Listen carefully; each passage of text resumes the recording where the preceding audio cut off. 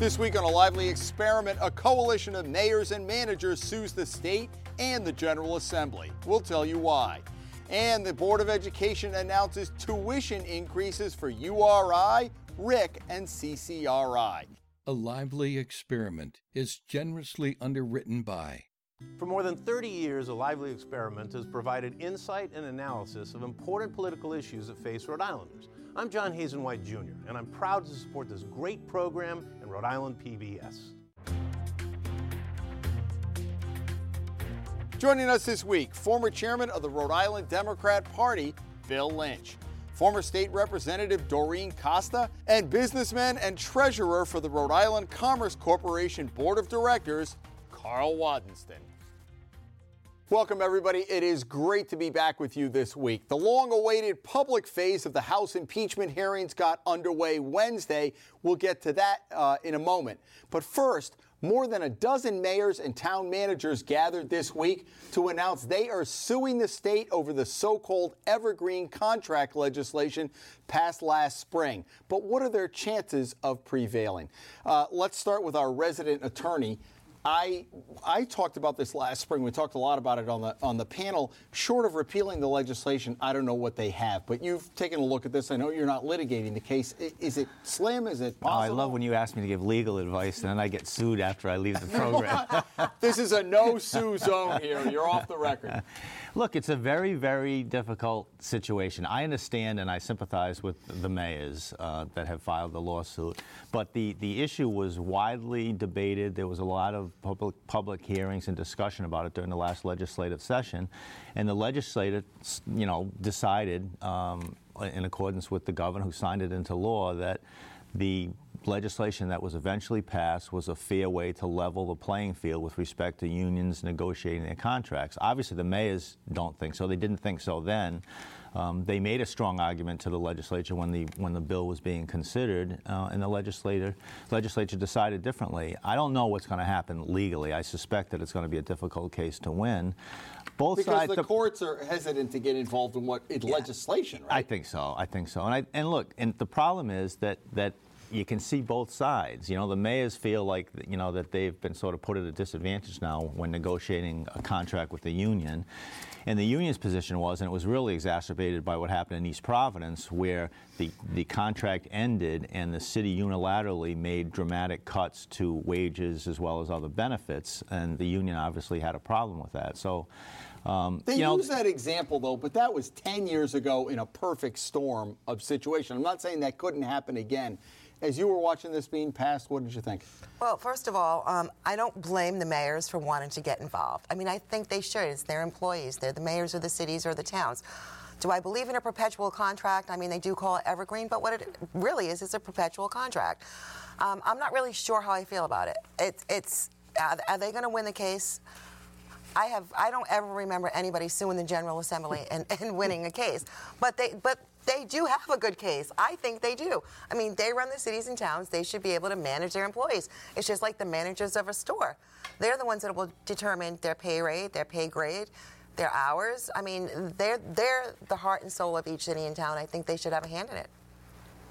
Carl? So I'm the business guy in this. Yep. And by the way, I gave up my seat to Carl. Yeah, thank you. Usually it's like those athletes that get paid, for giving up your jersey. Exactly. Carl steps in.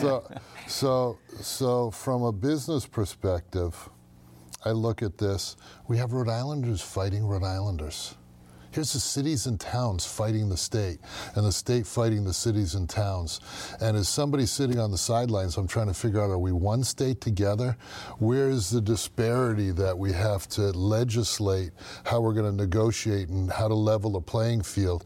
And it gets to be more deep-rooted because I look at it just from a different set of eyes, because I'm on the sidelines. And I pulled up an article from New York Times, Rhode Island averts pension disaster without raising taxes. And the premise of the article was, we may be entering a new physical ice age.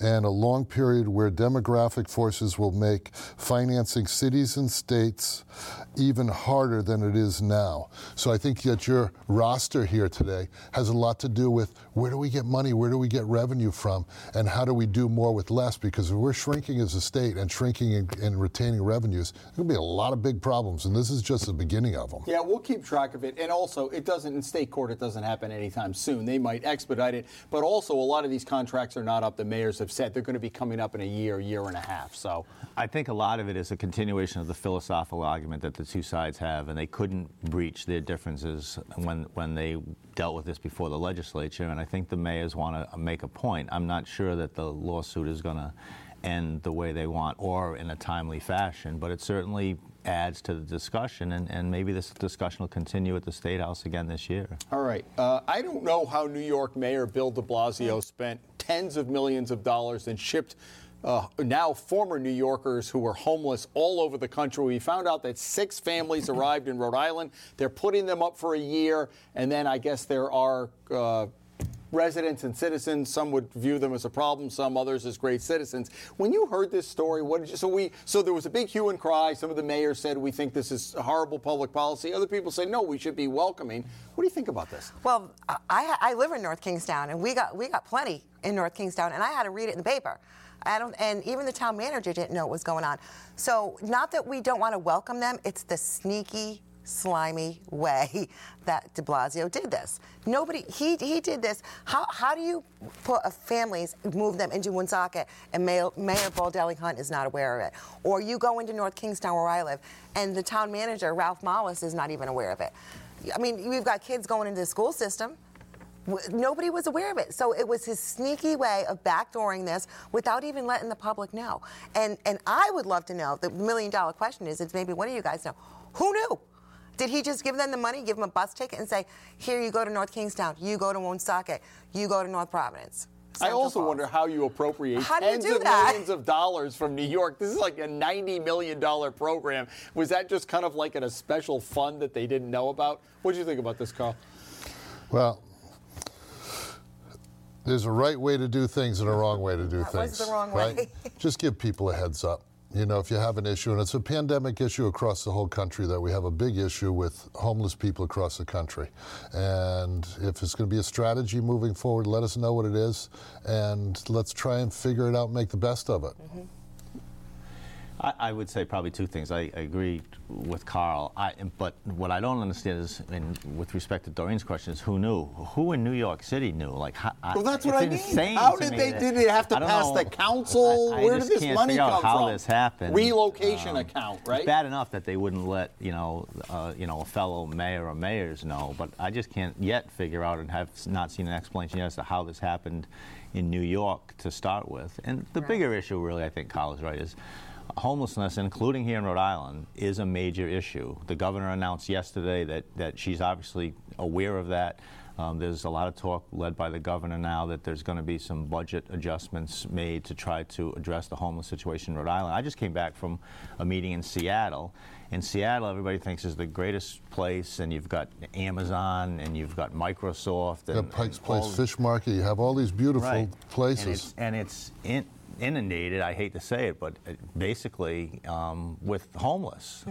So it's a major, major issue. Kyle's right, from one coast to the other, and I think it's going to take a huge collaborative effort to address it, because the issue isn't shifting, a homeless family from here over to here. The issue is how do we stop as best we can. But how do you help them long term too? Because right now our unemployment is so doggone low that the Rhode Island Manufacturing Association, we're looking for people anywhere.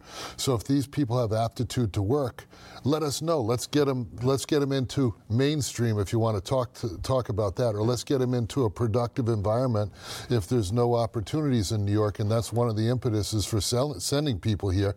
If they're able to work and do things, let's get them productive. Yeah, I mean, even the program, the little bit of information you can get about it is that they basically, these people that were relocated had to show that they could be, exist for a year following getting the money to move. Right, so they're just not dumping us on our social services. But the Kyle's point is, okay, so then what? I mean, it just didn't. It seems to be this half-baked, as best I can tell, thought that somebody had, maybe another one of these instances, gee, that sounds like a good idea, and then no follow-up or long-term planning in terms of how to address the real issue, Right. which is why is it becoming so prevalent, even here in Rhode Island, that we have this homeless problem. But here's the point, and I agree with both of you. A little respect goes a long way. You should have called the mayors of each cities and towns or the town managers and told them. Bill de Blasio was too busy running for president. He was on. Well, that's With a He was working on his 1%. I thought it was 0, but close enough. But he should have had enough respect to call everybody and say, hey, look, this is our plan. He should have penned a letter to the governor. He should have penned a letter to every person, every city and town, all 39 cities and towns, managers, mayors, and give them a heads up of what's going on. Why did it take this is a statement on the media. How come it took the New York Post a year to figure this out? You wouldn't think with all these thousands of people going across the country, some reporter wouldn't have figured it out earlier? I don't know. There's been a tremendous lack of information as to how the program started, where it came from, where did the money come from.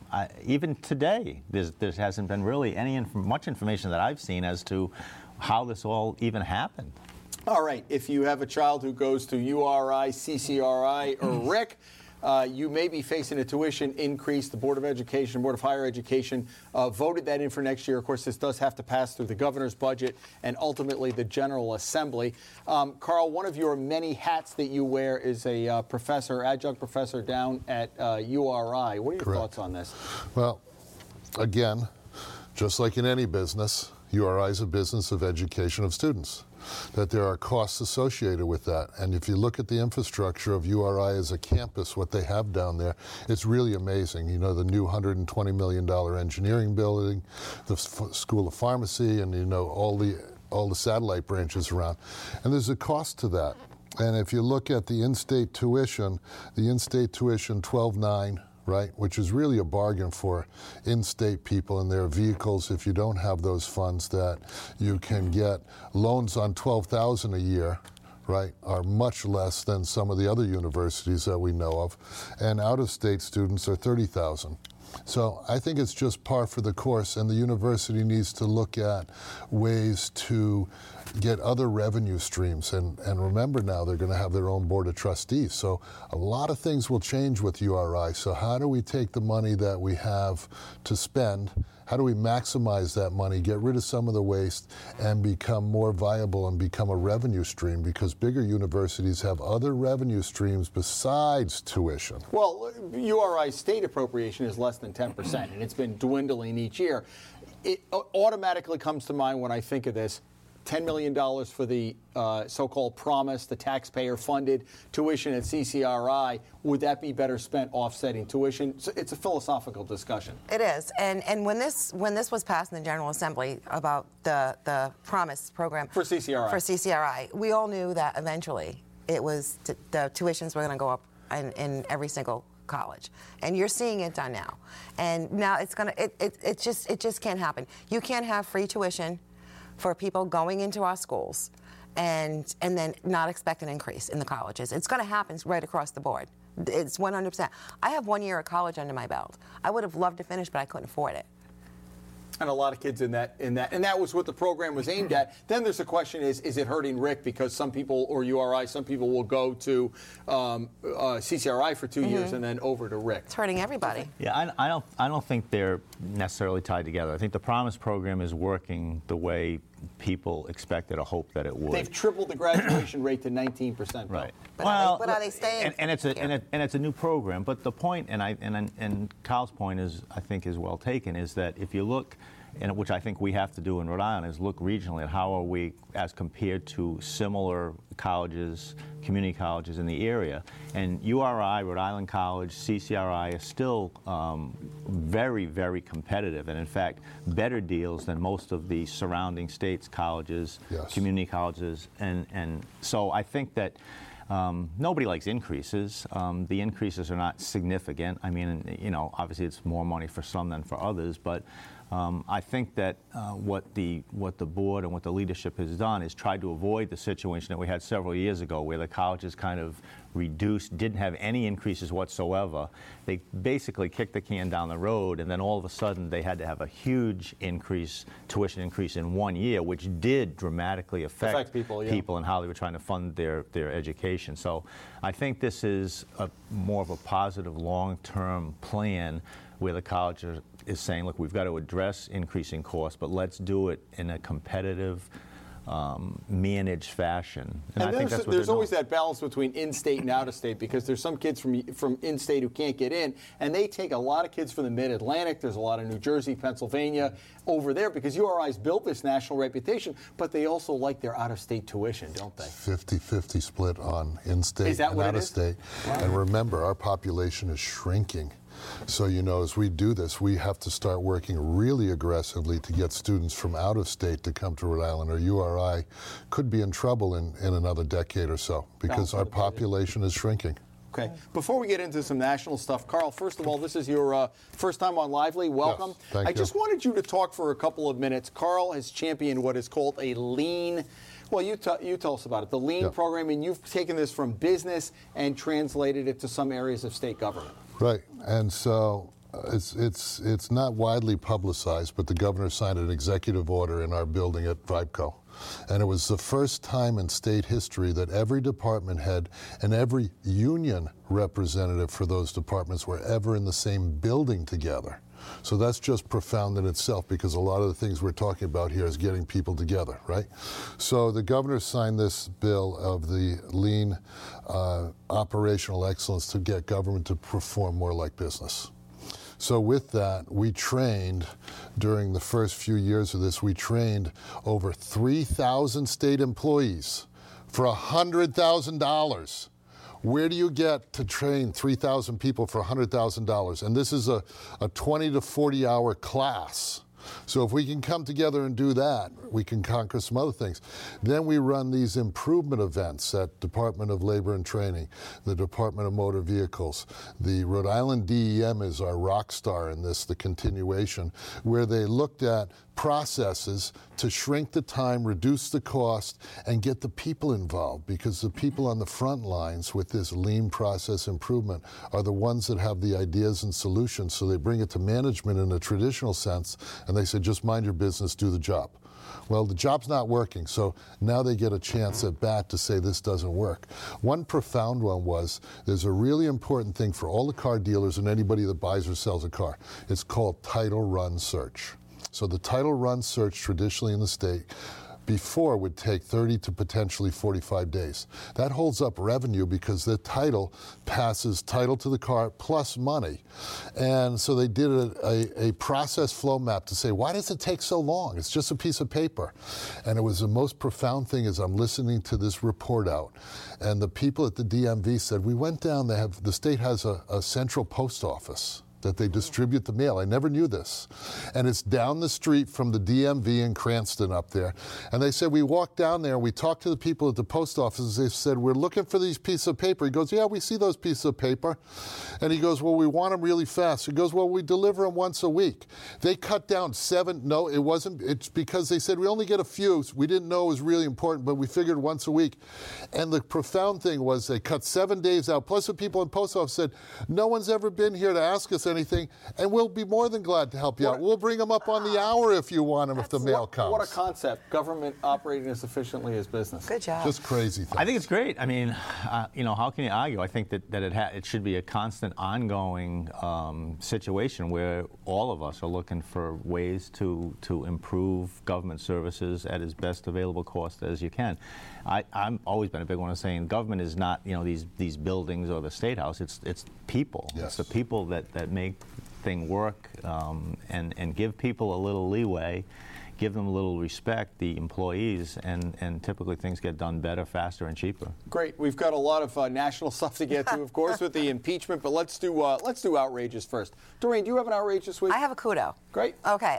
My kudo is to this guy sitting next to me, to the left, Bill Lynch. He knows what's coming.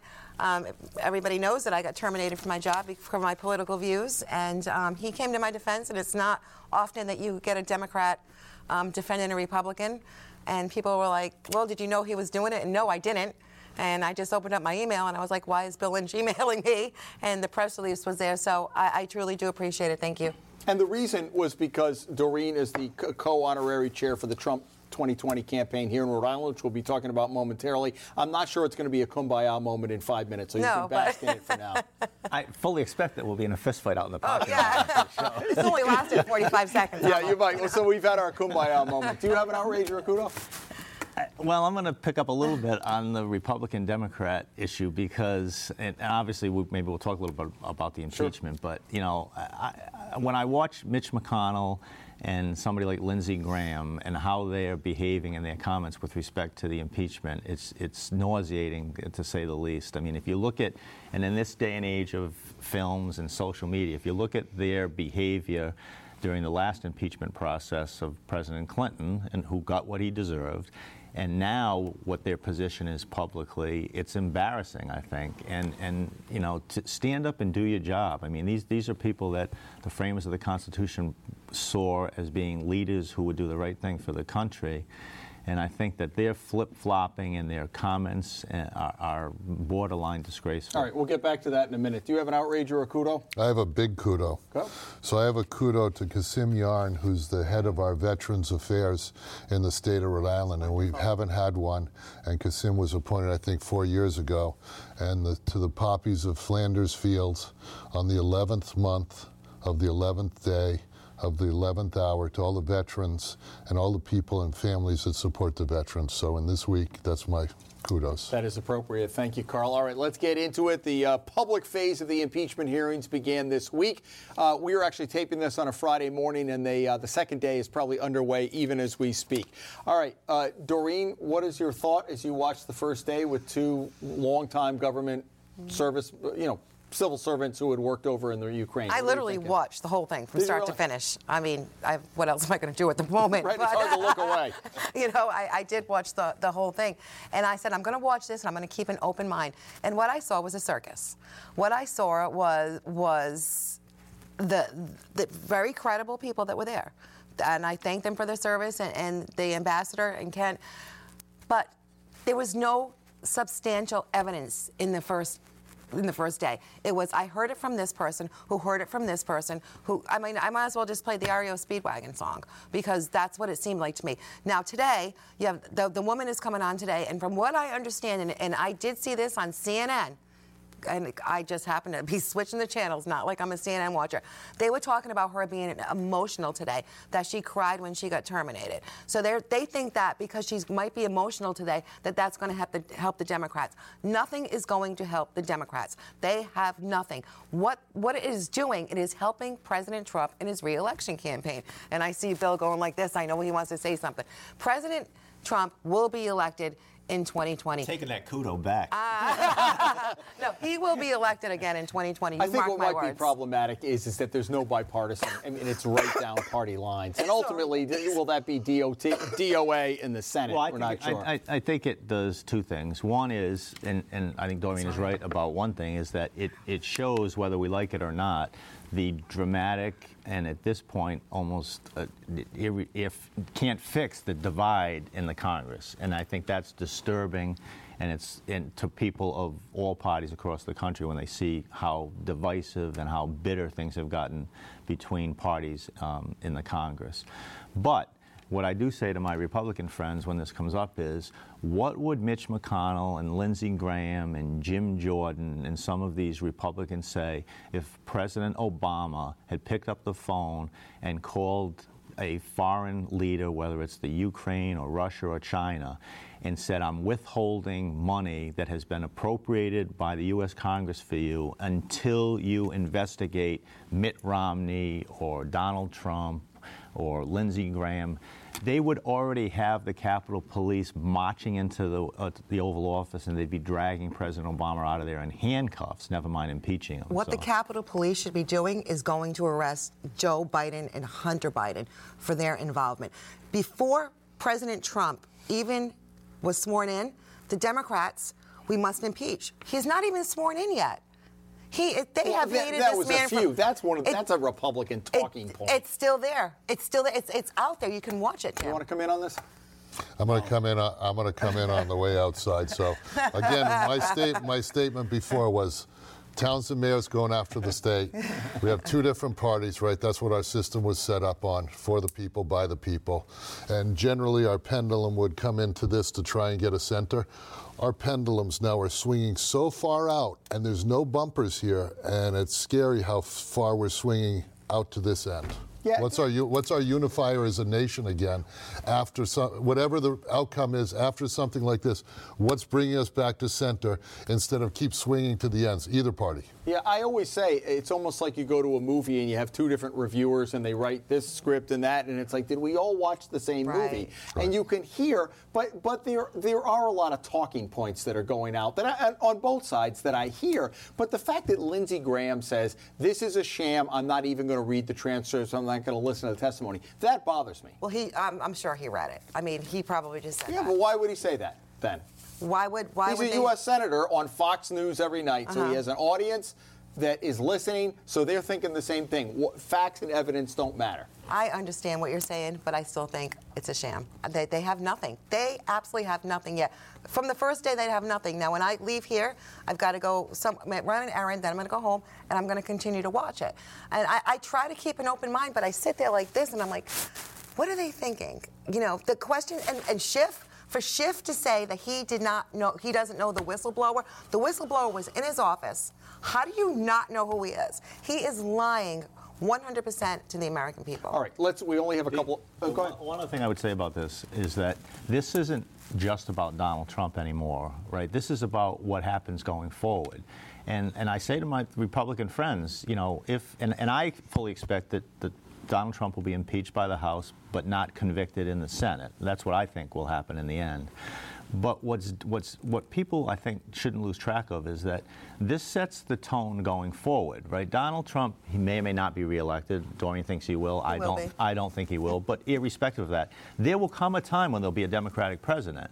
And if it's okay for this president to use his office for personal political gain like Donald Trump did, it's going to happen again under a Democratic president. And at that point, the Republicans can't step forward and say, well, wait a minute, he should be impeached or she should be impeached. This isn't appropriate. So this is a much bigger issue for the country than just this one particular instance. Quickly, we have a minute left. Deval Patrick says he's running. Bloomberg may possibly get in. It's like...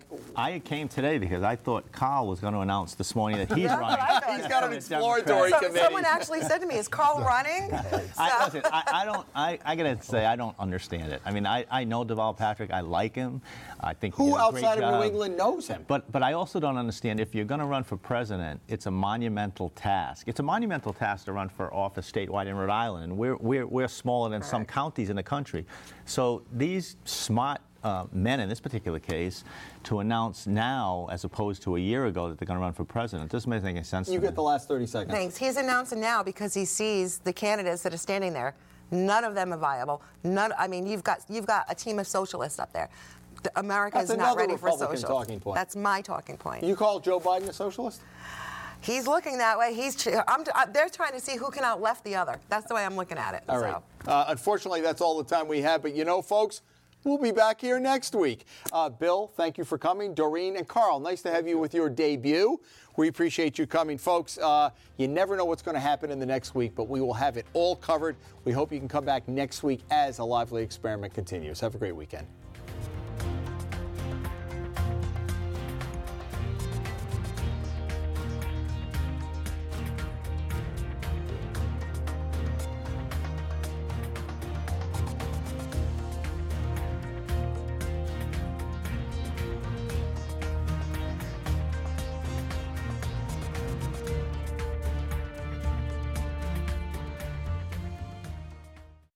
A Lively Experiment is generously underwritten by... For more than 30 years, A Lively Experiment has provided insight and analysis of important political issues that face Rhode Islanders. I'm John Hazen White Jr., and I'm proud to support this great program and Rhode Island PBS.